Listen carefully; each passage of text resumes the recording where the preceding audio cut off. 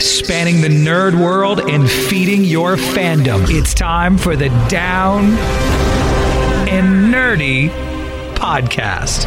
Here's your host, James Witham.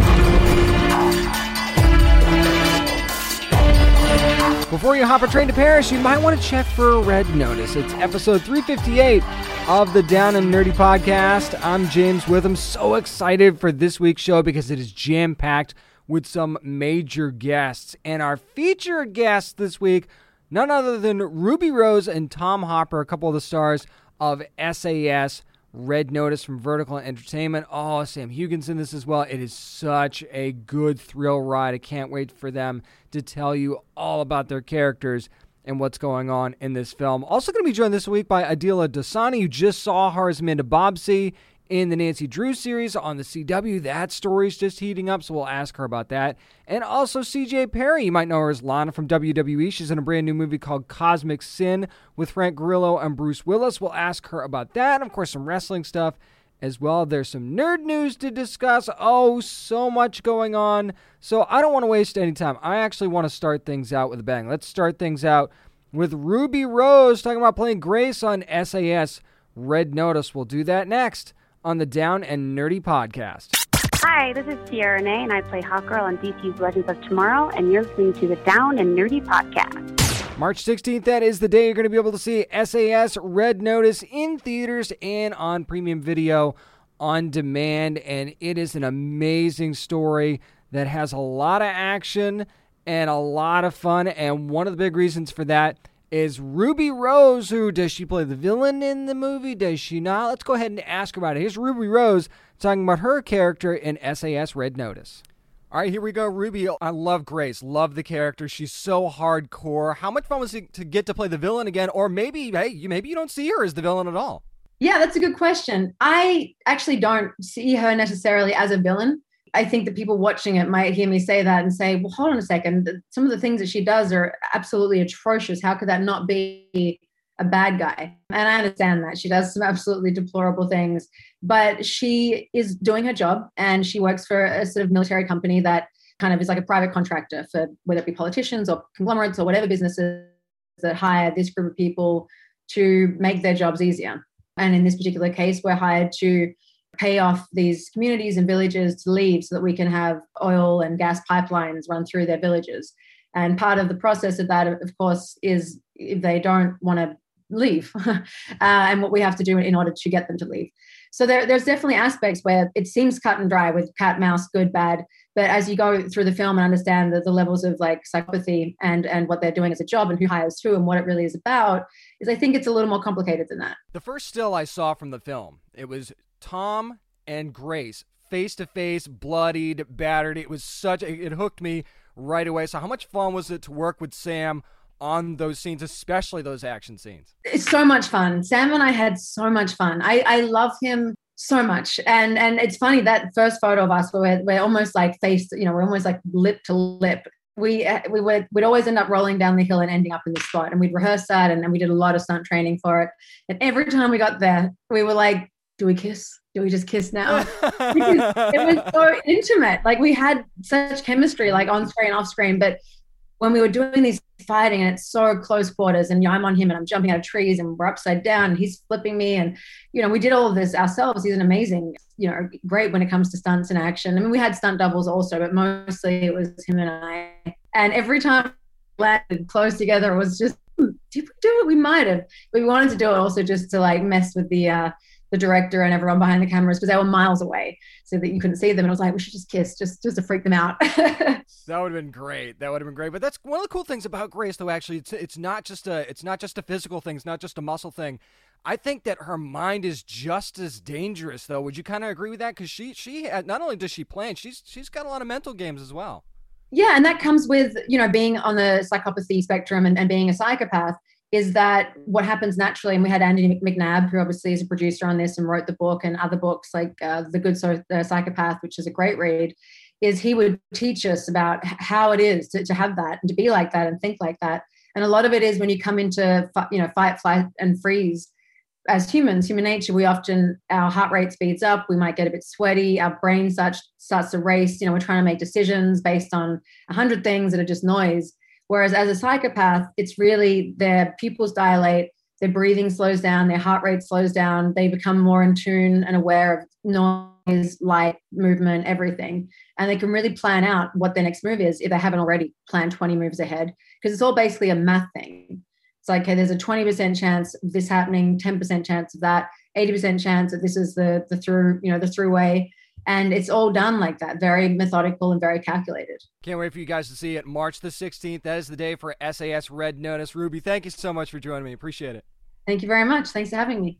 Wait till you guys see that fight scene that we're talking about. It is incredible. And speaking of fight scenes, how about Tom's best friend in SAS Red Notice? So here's Tom Hopper, who plays Declan in the movie, very, very close to Sam Hugin's character, Tom. So let's find out what that relationship's all about. Let's ask Tom Hopper about playing Declan on SAS Red Notice. Tom, it's great to talk to you today, man. We definitely don't want to spoil anything, but we know that Declan and Tom kind of have a brief history, more than a brief history, actually. How much can you tell us about the relationship? Well, they're best friends, ultimately. Declan and Tom have lived with each other. They came up through the regiment together. So the journey they go on, what they're each doing in this movie, the reason it matters so much is because of their history together, their friendship together. So it's a huge part of their combined journey, You've always got one side of the best friends that looks out for the other, I think. So who do you think's looking out for who? Is it Declan looking out after Tom, or is it vice versa? I think it's a bit of both, really. I think Declan is trying to achieve what he needs to achieve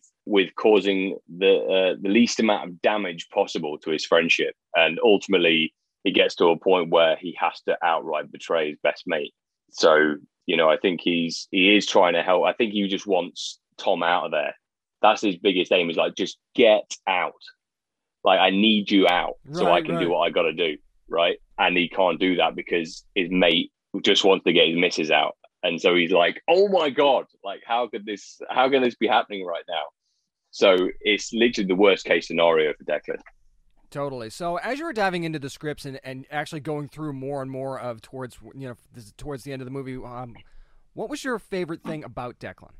I think the thing that he gives, I don't think he's not black and white, Declan. That's why he's so multi-layered, because from one side of the coin, you look at him and you go, oh, right, okay, yeah, he's a professional soldier. He's a really good friend.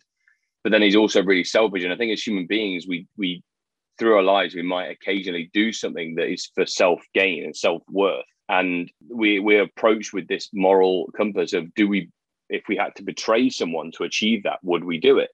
And that's the ultimate question with Declan, to have the ultimate gain, would you act on the ultimate betrayal?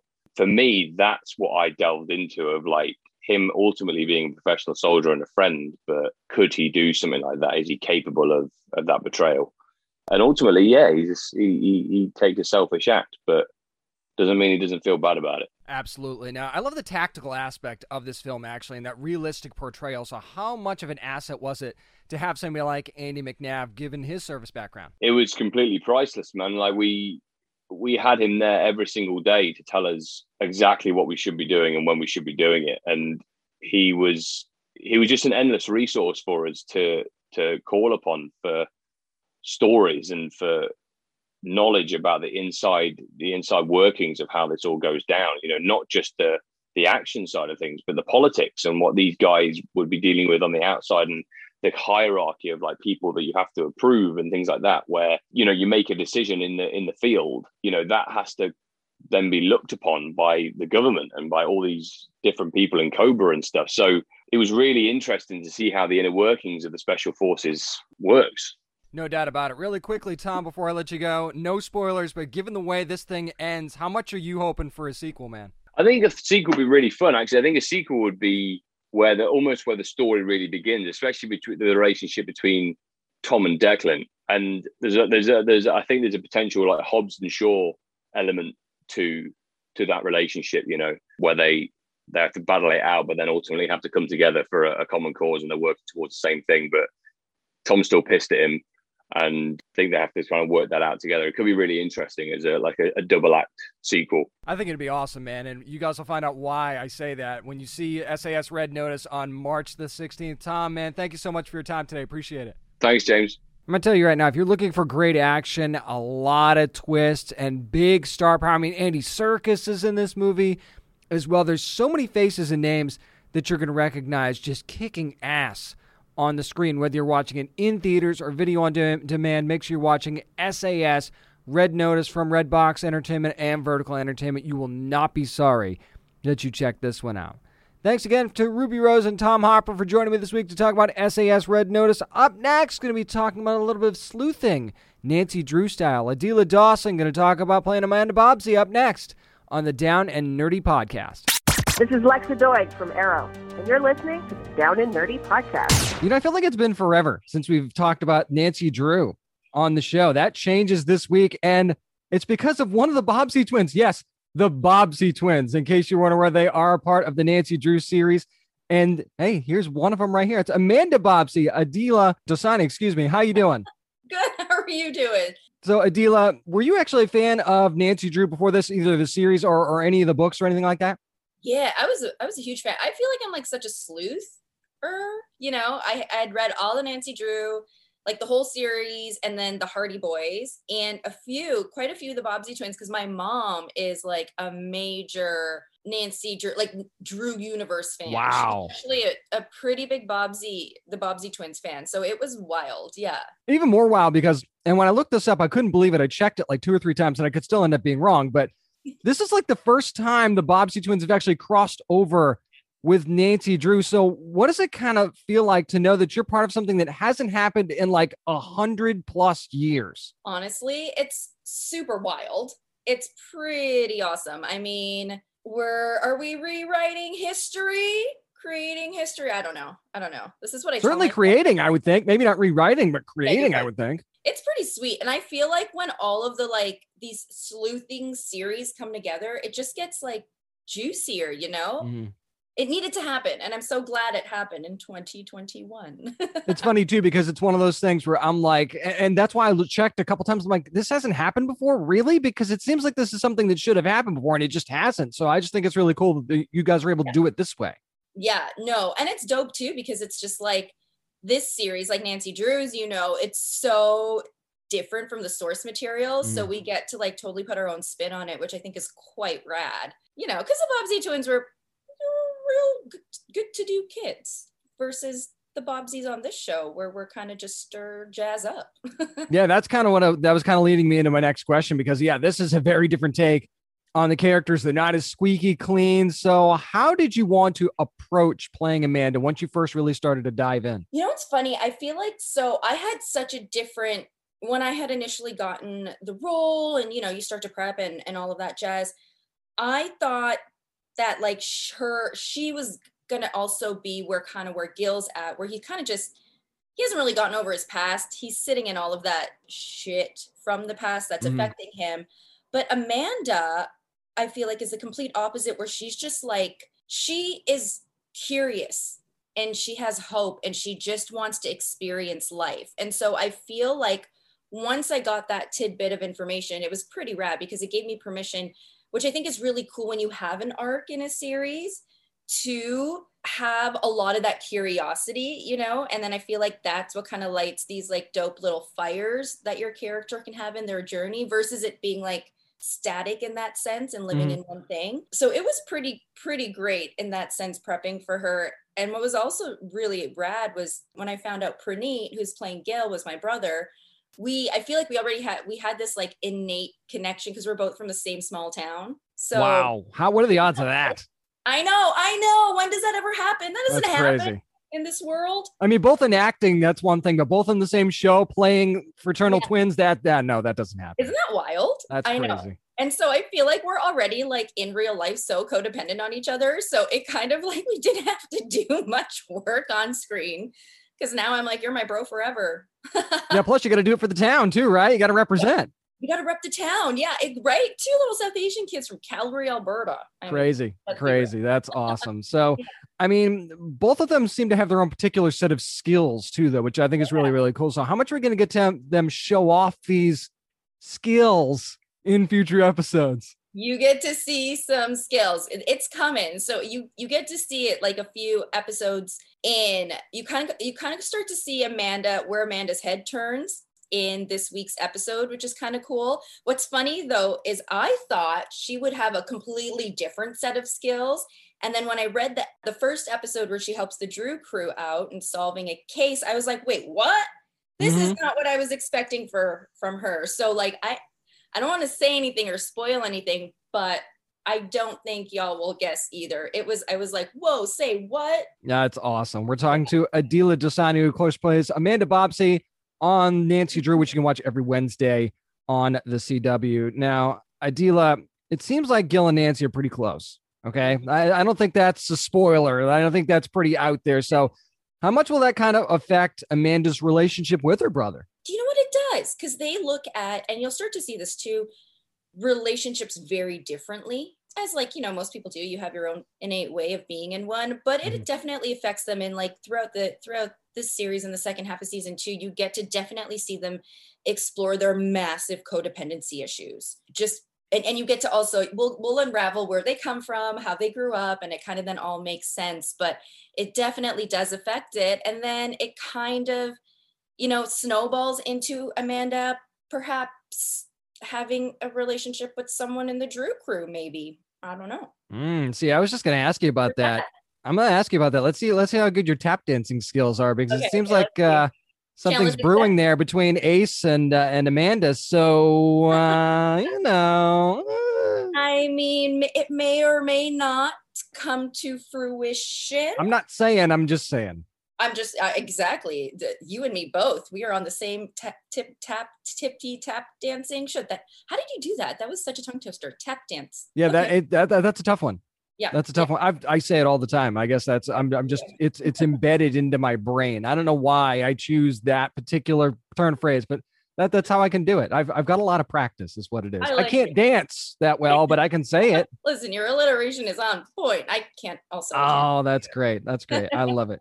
So the show's kind of taken more of a supernatural turn this season, which I think is really cool. And how comfortable, I mean, you said that she's kind of the exploratory type. So, I mean, how's Amanda dealing with all this stuff? Because, I mean, how could you really know how to expect something like this?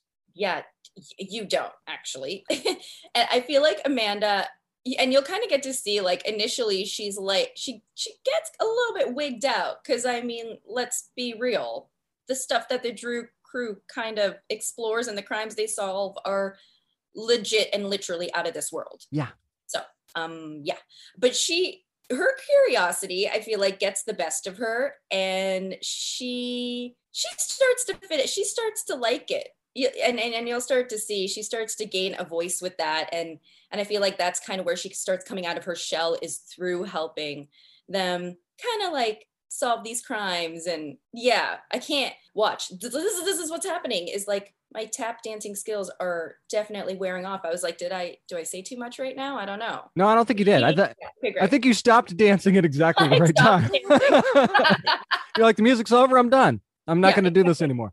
It's funny that you say it that way, because I kind of feel like curiosity gets the best of her, is like Nancy Drew's calling card, though. So do you see that about your character? I'm like, oh, so I fit right in. Cool. Totally. And I feel like with Amanda, and again, you'll get to see this, is she's never really had a group of friends or core group of friends, or felt like she's belonged in relationships that kind of like support where she wants to be. And so when she does find that she is like pretty much on the same page as the rest of the Drew crew, you get to totally see her open up and kind of flourish and see how she would go about, helping solve these crimes. Do you think that's kind of a byproduct of that codependency, though, that you were talking about earlier, with that not having that group of friends? And it's especially with twins, because it's like, we always have each other kind of thing, especially with twins. So do you think that kind of leads into that fact?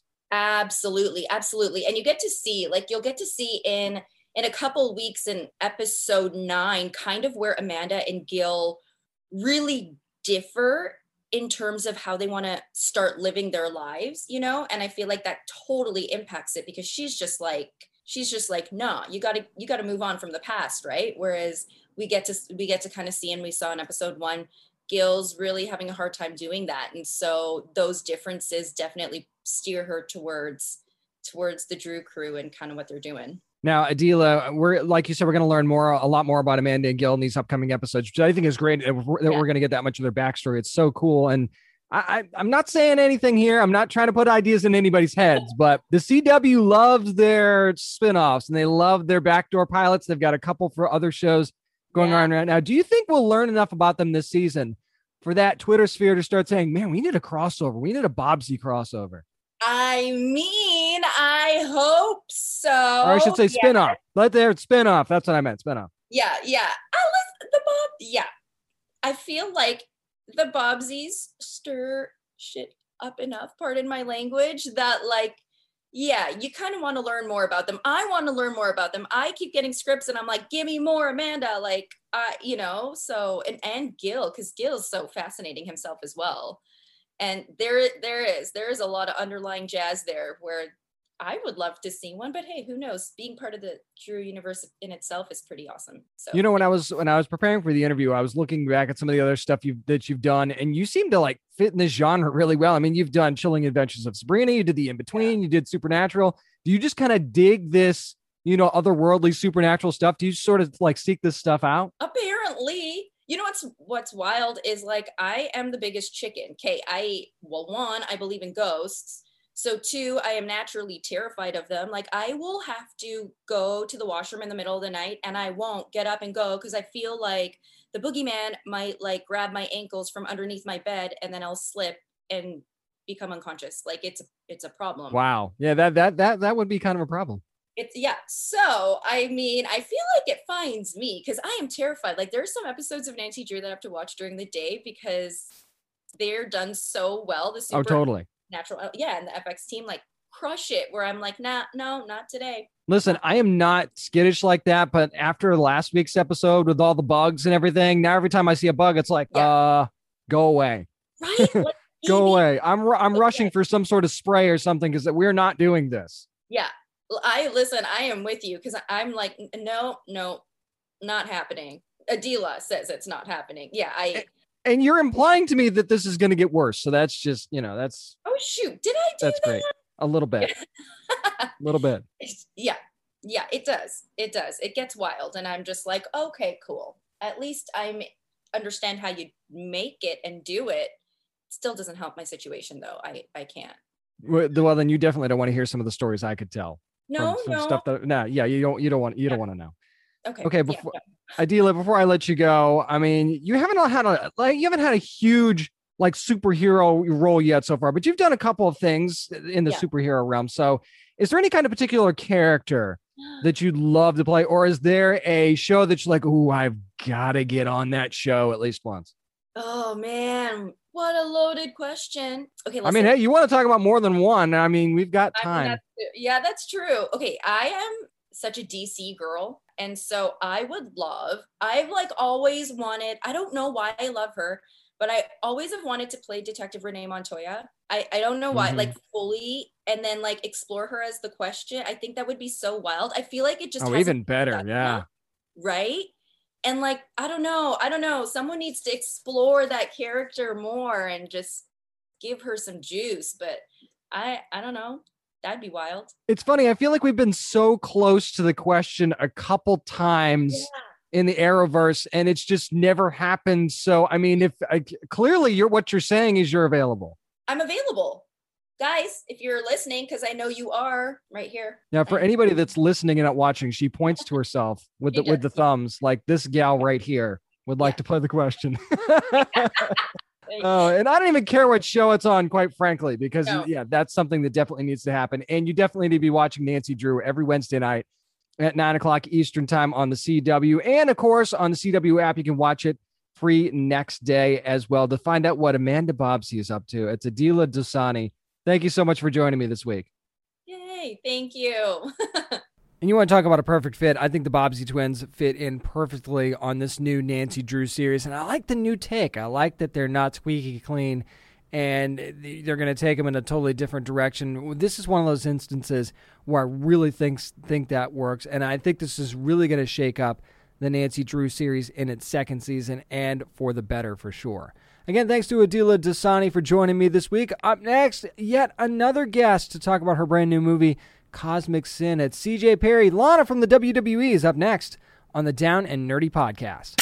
Hi, I'm Simone Missick from Marvel's Luke Cage, and you're listening to the Down and Nerdy podcast. If you guys are looking for an epic sci-fi slugfest, might I suggest Cosmic Sin from Saban Films, which is going to be in theaters and on demand on March the 12th. And this is a name you'll probably recognize, not just from her work in films, but as Lana in the WWE as well. It's CJ Perry. CJ, what is up? Hi, how are you? Doing very Thank you for good. having me. Hey, we love having you on. We've been wanting to have you on for a long time, actually. So you're actually starting to appear in more and more films lately, actually. So how do you feel like the WWE actually prepared you for your film career? Oh my gosh, I'm actually extremely grateful because, in WWE, we just get one take. It's live television for that one take. And I don't know if people are aware, but a lot of everything is scripted. So all the promo, every time you see us talk, if it's a backstage or if it's an in-ring promo or a vignette, that is all verbiage that has been either written or approved by Vince McMahon and the showrunner. So with the difference between like any type of movie or scripted television is that you get more than one take.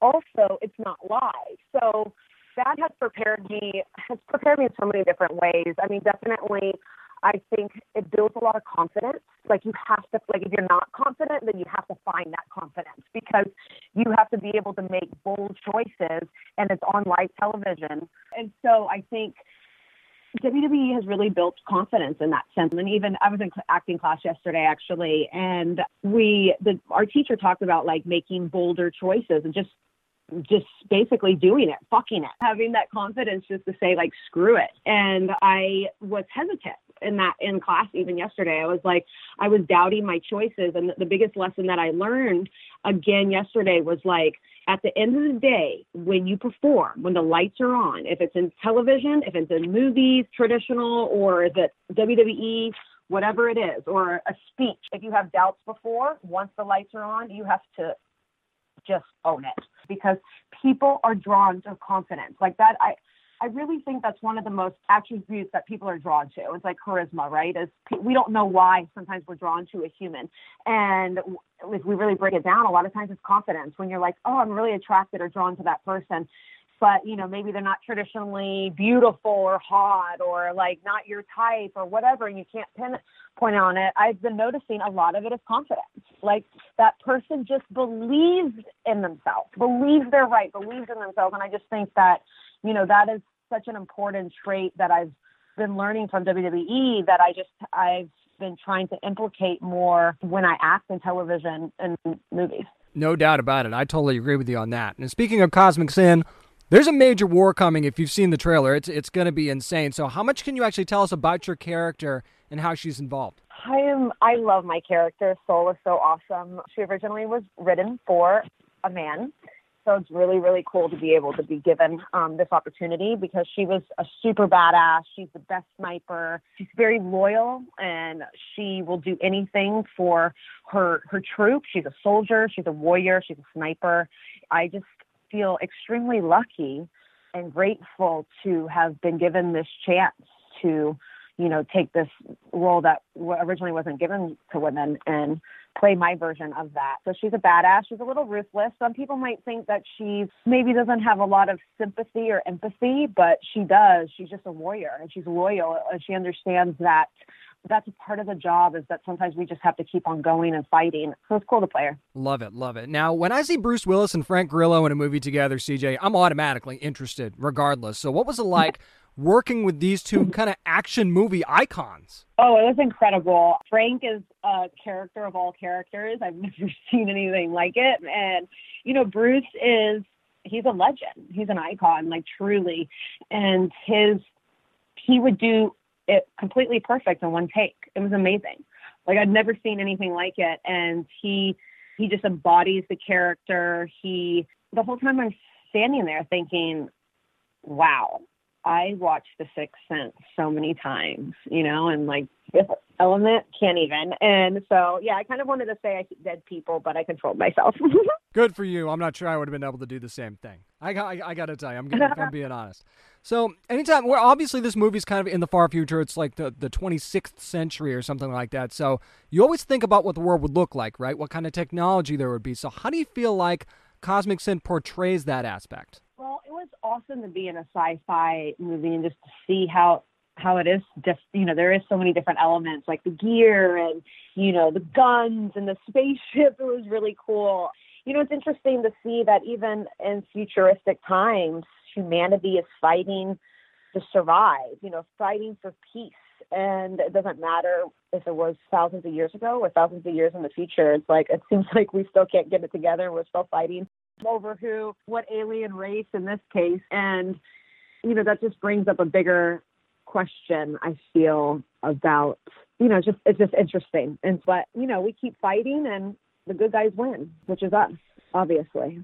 That's always good to hear. We're talking to CJ Perry, who is in Cosmic Sin from Saban Films, which is going to be out on March the 12th.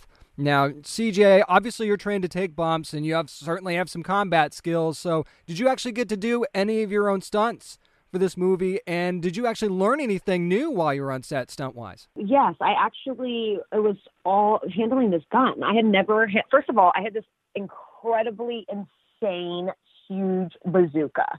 It was bigger than me, like literally taller than me. And so it's nice that I do a lot of weightlifting. So that's good. I'm really happy because it really paid off when I had to pick up this 150-pound gun. So that was insane. That was my first time ever really used. I don't think I've actually ever used.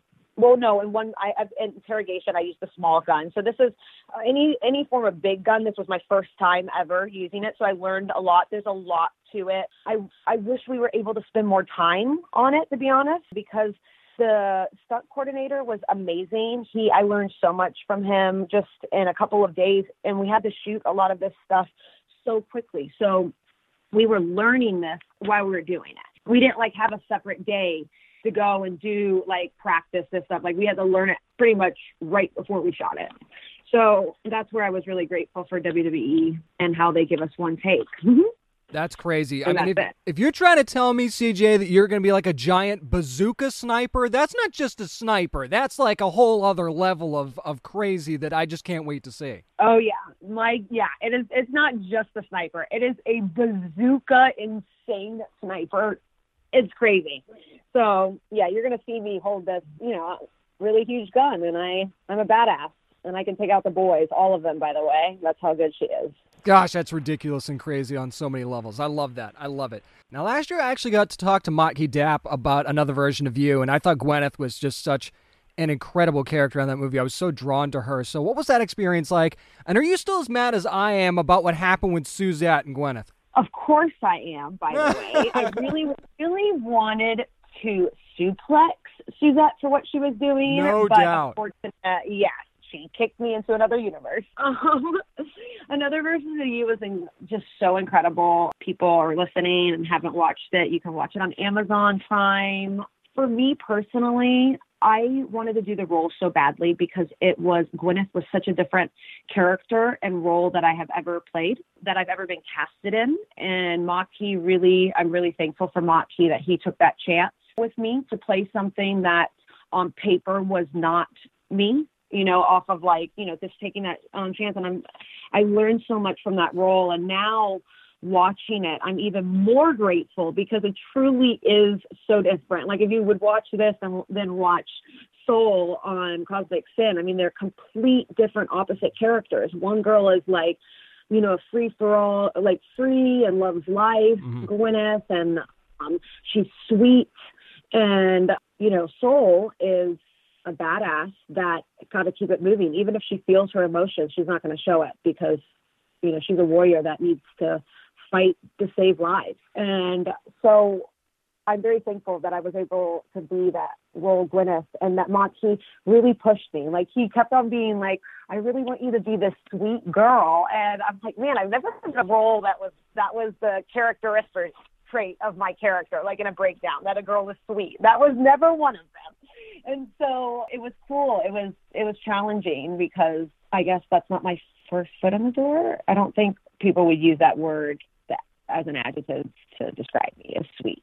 So that was cool that I am starting to achieve that. So CJ, before I let you go, I keep waiting for you to play like this really cool like Russian spy in like an epic thriller or Bond style movie. Is there a certain movie franchise or type of role that you're still really wanting to play? Yes. Oh my gosh. Yes.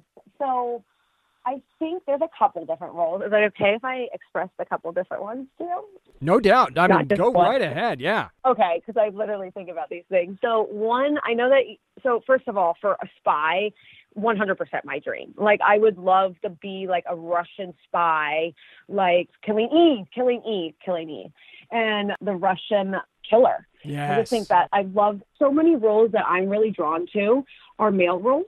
You know, a lot of, if they're either super villains or super good guys. Like, I mean, I love villain roles as well. But I would really, I was really encouraged by Cosmic Sin that they took this role and made it for a female. And for so long, I watched television and movies, and all the roles that I want to play are the guy roles. And I'm like, where do I fit in?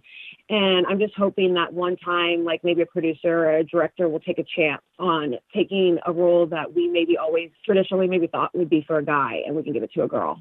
So that's like just in general. But Ari Gold from the Entourage is probably like something like that. Interesting. Talks a lot, and it's a stuff like that type of, I mean, I'm obsessed with that character, literally obsessed. And I'm always like, I at least want to play that, like that version of that type of character on WWE programming. But something like that I would love. And yes, I would love to be a spy. And I would like to be a really cool, maybe epic villain, but like a likable villain, kind of like a Harley Quinn type of thing. I love it. And people don't realize too, like the Russian accent thing is no joke, because I mean, like, you're from Latvia and you speak fluent Russian. That's not just a character thing for you. Yeah, that's for real.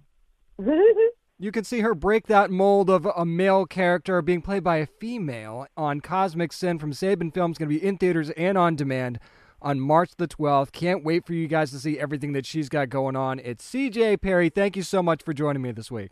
Thank you so much for having me. And you can watch Cosmic Sin right now. As a matter of fact, make sure you let us know what you think of the movie, and of course how CJ did in the movie at Down and Nerdy 757 on Twitter and on Instagram. Love to hear your thoughts on that. Again, thanks CJ Perry for joining me this week to talk about Cosmic Sin and a whole bunch of other stuff in her career as well. Up next, how about we dive into the comics? It's what we're reading on the Down and Nerdy podcast. This is Jody LaHoop, and you're listening to the Down and Nerdy podcast. Whether it's a nonstop thrill ride or a spooky road, whatever you're reading on, it's time for what we're reading. And we're going to start with Marvel Comics and a book that I actually teased a few months ago, Nonstop Spider-Man #1 from Marvel, and Joe Kelly writing this one. Chris Bacahalo doing the pencils here, Tim Townsend on the inks, Marcio Menzi on the colors, VC's Travis Lanham on the letters. This book really does live up to its name because it's high energy and it's paced very, very quickly. And the gist of it, basically, the story is, maybe a couple minor spoilers here. Peter's kind of stumbled into an investigation of strange overdoses from high-achieving students at his school, and one of his friends, Cal, is kind of directly affected by this, and how, I won't spoil how that is, but it's a pretty serious situation. Now, while he's investigating this, he actually runs into some sort of high-tech street gang, and they have some really high-end gadgets and very interesting designs, and, of course, Peter's going to have something to say about that. His quick wit very much on display in this book for sure.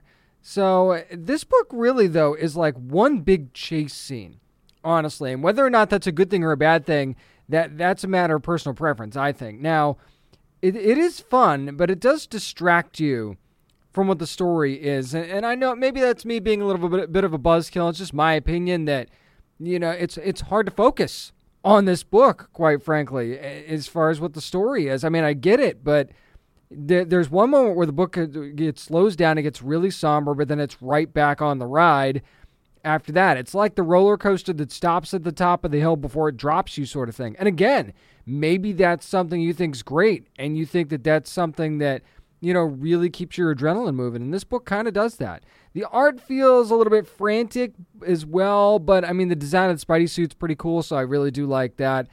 And look, it's called Nonstop Spider-Man for a reason. It's called Nonstop for a reason, and it definitely does not do that. The story is interesting. I'm just saying it was kind of hard to focus on exactly what that was, but it was still a cool book. I was a little bit distracted, but we'll see how much it slows down in issue 2, but I certainly think it's warrant. Go ahead, pick it up, especially if you love a lot of action and a lot of crazy stuff going on. This book's definitely for you. It's definitely worth reading, too, if you're a Spidey fan.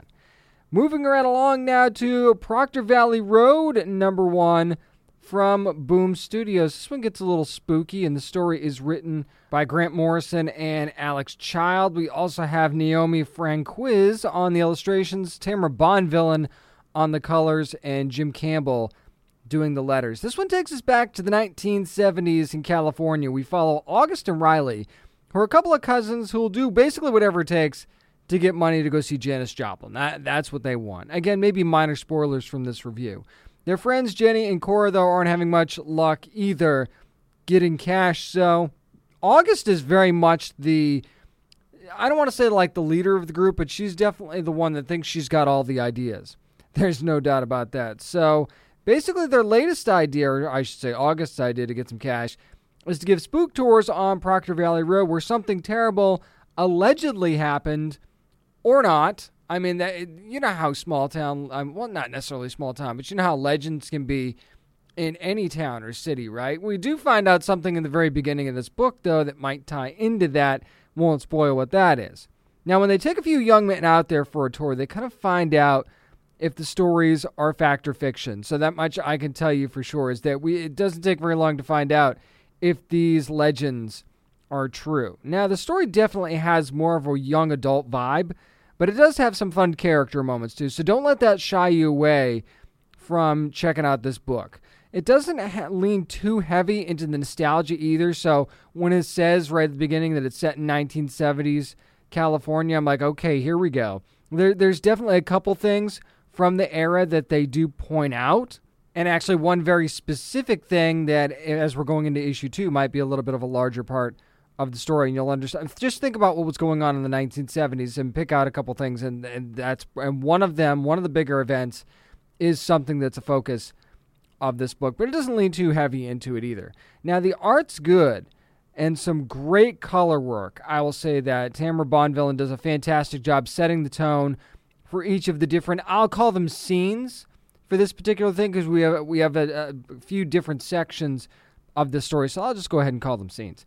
This book has a great chance to be very good, actually, if the pacing works out right moving forward. There's a good foundation here for a story and how they're going to unravel this potential mystery, but if it's not paced right or if they focus on the wrong thing, this thing could also go off the rails a little bit, though. But I don't think that's going to happen. I think that Proctor Valley Road is going to be an interesting, spooky story, and hopefully we get even more reveals in the second issue that moves the story forward, because there's more than one legend that's involved here in Proctor Valley Road, apparently. That's going to do it for what we're reading. Up next, there's some nerd news that we need to discuss. We'll do that. I'm James Witham, and this is the Down and Nerdy Podcast.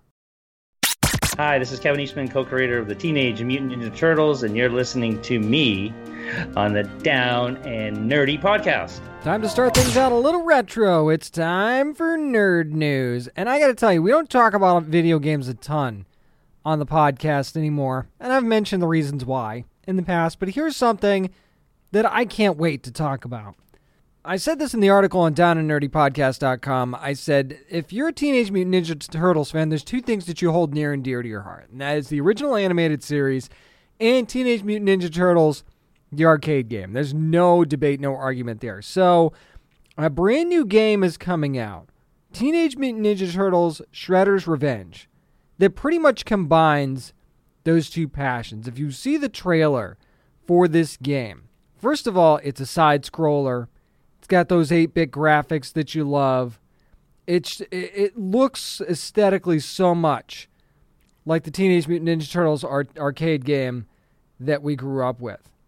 And it's just so beautiful. But the cutaways, the cutscenes, look like the original Teenage Mutant Ninja Turtles animated series. So it's like the best of both worlds. And the character designs that you see on the logo are exactly the same as well. I mean, you're going to be able to play 4 players simultaneously, so you've got all the turtles there. You've got what they call enhanced super fresh mechanics, but also with the old school gameplay. And it's just a brawler. It's exactly what you're going to get. It is a brawler, just like the Teenage Mutant Ninja Turtles arcade game was. There's everything you love as a Turtles fan. Looks like it's going to be in this game. You'll have Bebop and Rocksteady. You're going to be a part of this thing. I won't give you the whole synopsis, but you're going to have Bebop and Rocksteady. You're going to have Krang that's part of this as well. It's called Shredder's Revenge, so hello. Yeah, that's going to be a part of it. You'll be able to go through Manhattan, Coney Island, rooftops, sewers, a whole bunch of stuff. And yeah, you're going to go against the Foot Clan. You're going to go against the Triceraton Warriors and the Rock Troops and stuff like that. You're going to go to Dimension X, apparently, in this game. So it's got, how many times do I need to say it? It's got everything you could possibly want in a Turtles game. And you can get this thing. You can actually put it on your wish list on Steam right now. It's actually going to be from, and I hope I'm saying this right, Dotemu Games is going to be one of the studios that's going to put this apart, and Tribute Games as well that worked on the Scott Pilgrim game. If you don't know anything about Dotemu, they worked on Streets of Rage 4. So that's what you might know them from. But I mean, you're going to have combos and stuff like that for that you can do in the action sequences and things like that. Your typical ninja abilities, the weapons for the Turtles as well. Again, everything you could want in a Turtles game. And this one has it. So it's Teenage Mutant Ninja Turtles Shredder's Revenge. I cannot wait to get my hands on this one. I can't remember the last time I looked forward to a game this much. But I'm a sucker for the old school graphics and old school design too. So there's that has something to do with it. Something fresh from The Boys is going to be coming to Amazon. Of course, you remember back in September they announced a Boys spin-off series was going to be coming to Amazon. TV Line actually reports that we've got a little bit of casting news for the show, and that is that Jazz Sinclair from Chilling Adventures of Sabrina and Lizzie Broadway from The Rookie have joined the cast of the spinoff. You know that Craig Rosenberg, who is one of the EPs on The Boys, is going to be the showrunner and executive producer for this series as well. And it's basically an R-rated show that explores the lives of hormonal, competitive soups as they put their physical, sexual, and moral boundaries to the test, competing for the best contracts in the best cities. So it's kind of being described as kind of like the Hunger Games at the same time as well. So that's a very interesting angle to take. But you think of that synopsis, and it works perfectly in the world of The Boys, because you kind of get a little bit of that in The Boys anyway, right? So it seems like this will fit right in, but it's going to focus on younger heroes. And I'm not even sure that we'll see anyone from The Boys, or at least certainly not the 7 in this series. But here's the thing. Do you need to? Do you want to? I'm not sure that I do. I think we want to, if we really want to expand this world, it should go the other way around, right? You should have someone from this series that has a chance to, at some point, appear on The Boys, right? It shouldn't be the other way around. Or, I mean, hey, you want to give us some new stories, entirely? What's wrong with that? Even if it doesn't really cross over at all, or at least not right away, what's the harm in that? I don't think there is any, quite frankly. So I think having a little bit of new stories here is a good thing. And we'll see how the cast rounds out from here. I mean, we've got a couple of casting announcements now. And, of course, shooting's not going to begin for a little bit anyway. So you still got some time to flesh this thing out. I think it's going to be really neat. I think it'll have a little bit of a younger spin on it, maybe a little bit more raunchy, because we're talking about a younger set of soups and stuff like that. I mean, I don't know. It's been pretty crazy on The Boys. I can only imagine with this yet to be titled spin-off, how crazy that's going to be. Here's a spin-off, or at least a reboot, we should say, that's going to be coming to the CW, we know, on April the 7th, and that is Kung Fu. And I've had my eye on this one, actually, because I think this one has a chance to be really, really neat. We finally got a trailer for this thing, and what you're seeing is we're going to get a nice balance with Nikki, who is of course played by Olivia Liang, and how she balances, her newfound martial arts abilities with a family that basically does not want her to do this, or at least it doesn't seem that way from the trailer anyway. So she's going to give up whatever life her parents want for her and become a hero for her city, for lack of a better way to put it, and basically to walk her own path. And as you can see from the trailer, that's not going to be the easiest and the most popular thing. And you also see that you're going to get the balance. It looks like we're going to get some flashbacks here of her training, and then also what's happening in the present day. But you know what I did see, and I was really happy to see this, was the crispness and just how well it looks like the choreography is being done in these martial arts scenes, because that's something that's an absolute must for a Kung Fu series, right? So I think that when you see what she's doing, I mean, and you drop out of college, you better be good, right? So we're going to see her in that monastery in China. We're going to see her protecting her streets against these street gangs and things like that. We already see it seems like there's maybe a little bit of a love interest that's kind of getting into the mix as well. So I had high hopes for this, and so far so good from this first trailer. Obviously hard to tell from one trailer, right? But at the same time, I get good vibes from what I've seen in this first trailer. So April 7th, I guess we'll find out together how that's going to work out for this Kung Fu series on the CW. Finally, it's been a little bit of a slow nerd news week again, so I wanted to talk about something that was talked about by Joe Manganiello when he was talking to The Hollywood Reporter, talking about that Deathstroke movie that we were supposed to get. Remember that whole thing back in 2018? We were going to get a Deathstroke movie. This is when DC was announcing movies for almost everybody. Not that they aren't still, but especially then. So we were going to get a Deathstroke movie that was going to have Joe Manganiello, that actually wrote The Treatment, and he convinced Gareth Edwards too, by the way, to come over and work on this thing. But Gareth Edwards didn't really want to get involved in a studio project, but he agreed to come in and do this, and of course now it's not happening. It was going to be an origin story similar to kind of what they did with Joker. So it was gonna tell more of Slade Wilson's backstory and stuff like that. But of course he would become Deathstroke in this movie at some point. The budget was going to be around $40 million, according to Joe Manganiello.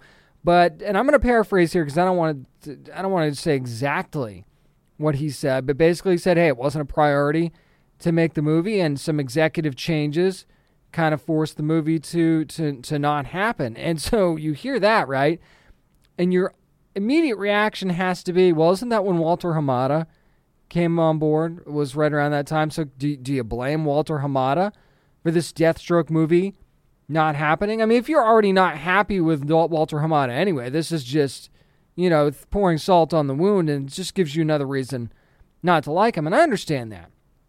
But I'm going to play devil's advocate a little bit. And this is not me agreeing with this either, by the way. I'm not necessarily agreeing or disagreeing with the decision to not make this movie. But at the same time, as much as Joe Manganiello looks the part, and I love Joe Manganiello too, by the way, and it wouldn't necessarily be because of him, it's not like we have any guarantees that this movie would have been good, or as good as we thought it might be or would want it to be, right? And that's not always because of the actor that's playing the lead role, right? There's been plenty of times, and I'm sure you could think of a number of examples where the lead actor was legit and when very good, or actress, but the movie wasn't good, and it wasn't their fault. They weren't the reason that the movie was bad. Or sometimes it's not even the director's fault, right? But so there's no guarantees that this movie would have been good anyway. This could have been one of those where, you see it, you think one thing, and obviously you get something completely different. We've also seen Joe Manganiello as Deathstroke for a cup of coffee, basically.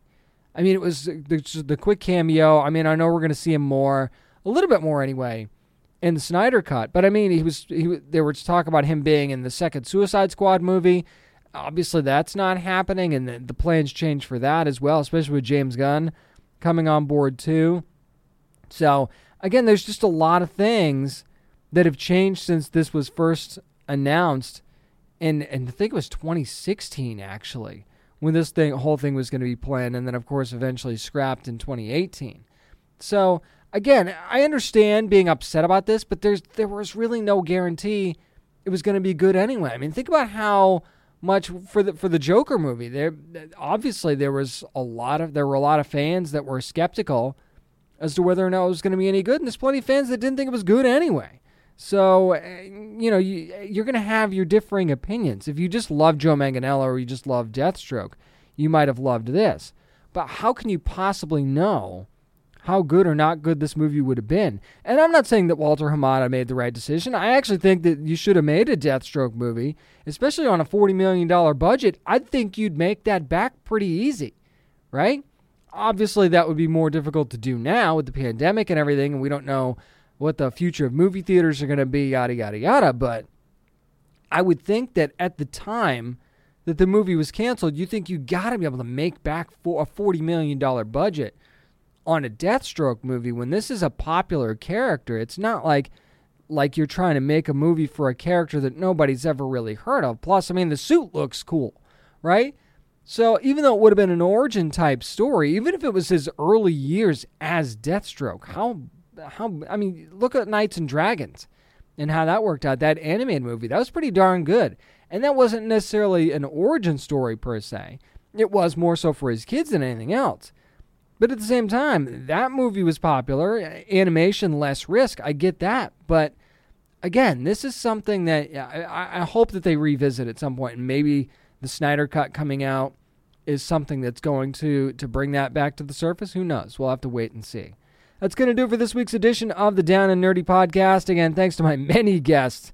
This week we've got Ruby Rose and Tom Hopper from SAS Red Notice. You've got Adila Dasani from Nancy Drew. You've got CJ Perry from Cosmic Sin. Thank you so much to all of them for joining me this week. If you want even more interviews and a whole bunch of stuff that we've got going on, go to downandnerdypodcast.com. Also, find us on social media at downandnerdy757 on Twitter and Instagram, and at downandnerdy on Facebook. Plenty of interviews again next week. Trust me on that. But for now, remember, you never have to apologize for being a nerd, so let your fan flag fly and be good to your fellow nerds.